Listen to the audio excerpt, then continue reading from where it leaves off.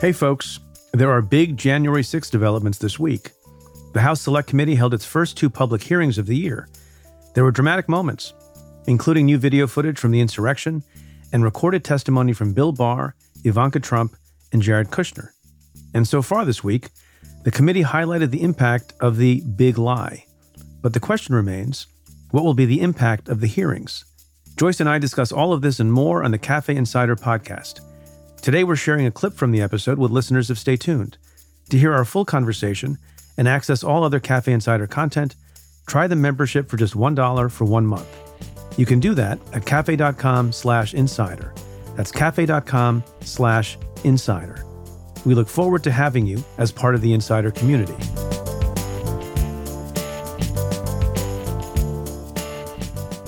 So this is a very important point that I don't know is being made so clearly, and I'm not sure how clearly I can make the point.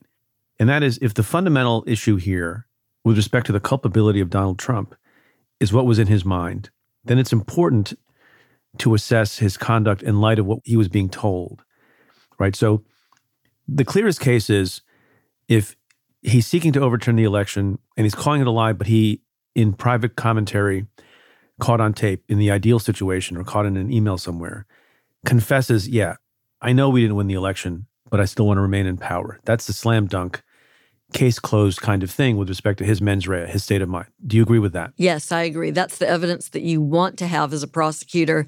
And if Merrick Garland had that, he would go on it. Now, we don't have that, and I think it's fair to assume that there is not that. So what you have instead is the testimony of all the people around him, reasonable people, people close to him, people on whom Trump has relied and did rely for all sorts of decision-making, including his daughter, including the attorney general, including the cyber people, including campaign chiefs that he has had, who are all telling him, that's why this is important, who are all telling him, we lost, you didn't win. There was no fraud. There was no stealing of the election. That's not as good as an acknowledgement from Trump himself or a confession that, yeah, I agree with you, I see that, but it's something. The argument then that people will spin from the testimony of people around Trump is that Trump never really cared what anyone had to say. And even before the election happened, he was already saying, if I lose, the election will have been rigged. Yeah, I mean, he said that in 2016, right? Right. But, and I'm not doing an elegant job of it. The argument is, and maybe it's a willful blindness argument, the argument is, at no point did Donald Trump care about or pay any attention to, before the fact, during the fact, and after the fact, to the facts on the ground. And so in the context in which he really doesn't care, he's not following or caring about the evidence of what was fraudulent or non-fraudulent in the election, he was willfully blind, and he can still be held accountable because he had the intent to overturn the election. Does that make any sense? Yeah, I think that that's exactly the point here, right? Some of these statutes, this gets into mens rea, the criminal state of mind element that DOJ would have to establish beyond a reasonable doubt to convict. And in many of these statutes, there are elements that require proof of knowledge or proof of intent. And so the way you get to knowledge is either with direct evidence, the evidence that Preet has suggested we don't have here, or with evidence of willful blindness, which is essentially that Trump was presented with compelling reason to believe that he had lost. And instead of investigating further to learn the truth or accepting the truth, he simply stuck his fingers in his ears like a poorly behaved 4-year-old and said, no, it's the way I say it is because I say it's that way. Right. The quintessential case or fact pattern relating to willful blindness, as I've always understood it, is imagine a narcotics charge, and you've got a mule, someone who's the courier and carries 3 kilos of cocaine, across the Mexican border into the United States. And he says at the end, when arrested, that mule, that courier, I never looked in the package. Some guy just asked me to bring a package. I didn't know it was drugs, so I don't have knowledge, right? That's sort of what we're talking about. But if the circumstances are as follows, the argument is you're willfully blind, and you can't ignore that fact. So let's say you know that the person who has given you a package is in the drug trade. He doesn't tell you what's in the package. He says it's very, very important that nobody open the package, nobody take the package away from you. It's very important that you do this and I can't do it myself. And then if you do it successfully, I'm going to pay you $10,000 for carrying the 6-pound package across the border. The fact that you didn't open the package to see with your own eyes that it was cocaine is not an excuse or a defense. All the circumstances surrounding the transaction and your conduct make it super clear.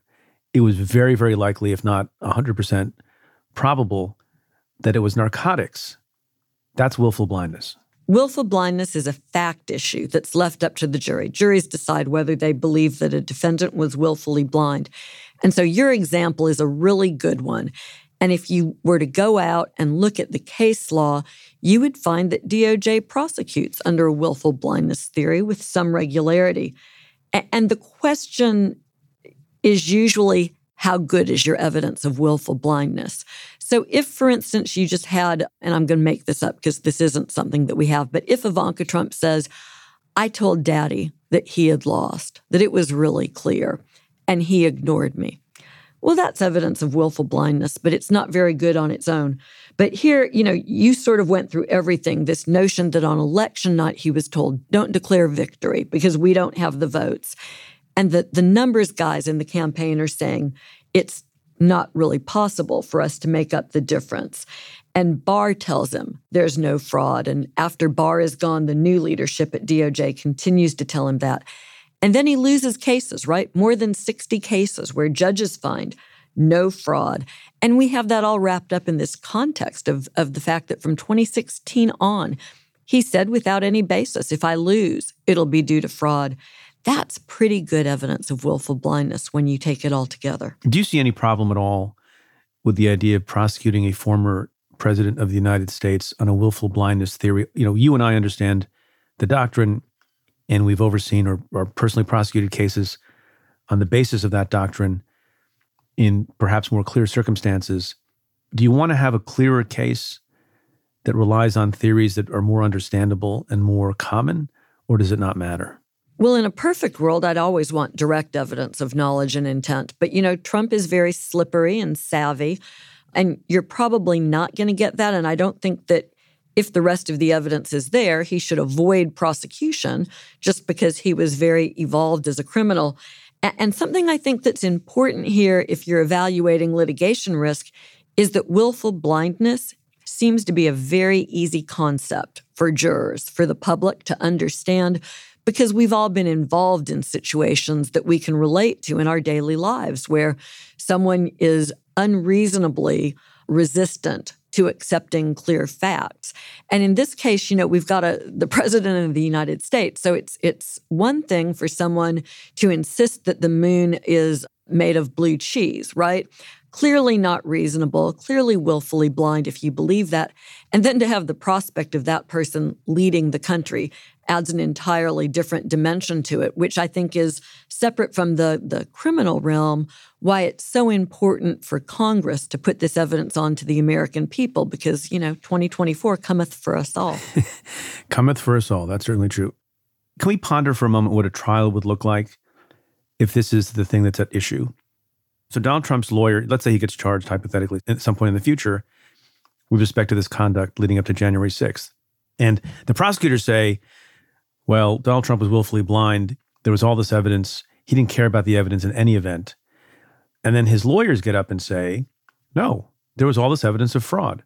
It was just ignored by all these judges, but it doesn't mean that he intended to do anything bad. He just thought in good faith that the election favored him. And then they start talking about all these theories, and they talk about the suitcase in Fulton County. And isn't it just sort of a relitigation of these crazy conspiracy theories that would confuse the jury? I mean, doesn't that end up being a kind of a messy circus or not? I have more faith in juries than that. And again, I'll just be clear and say, I think you only go on a theory of willful blindness alone if your evidence is very strong and it's a little bit muddier in a conspiracy context. There are some legal issues that DOJ would have to vet before they made a decision to do that. There's a split in the circuits on some of this stuff, which you never like to see.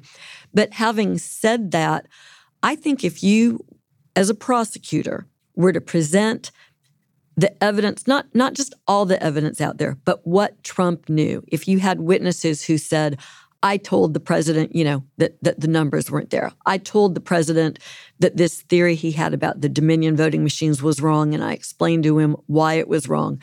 If you put on that evidence, it accumulates. It's not just one piece of evidence.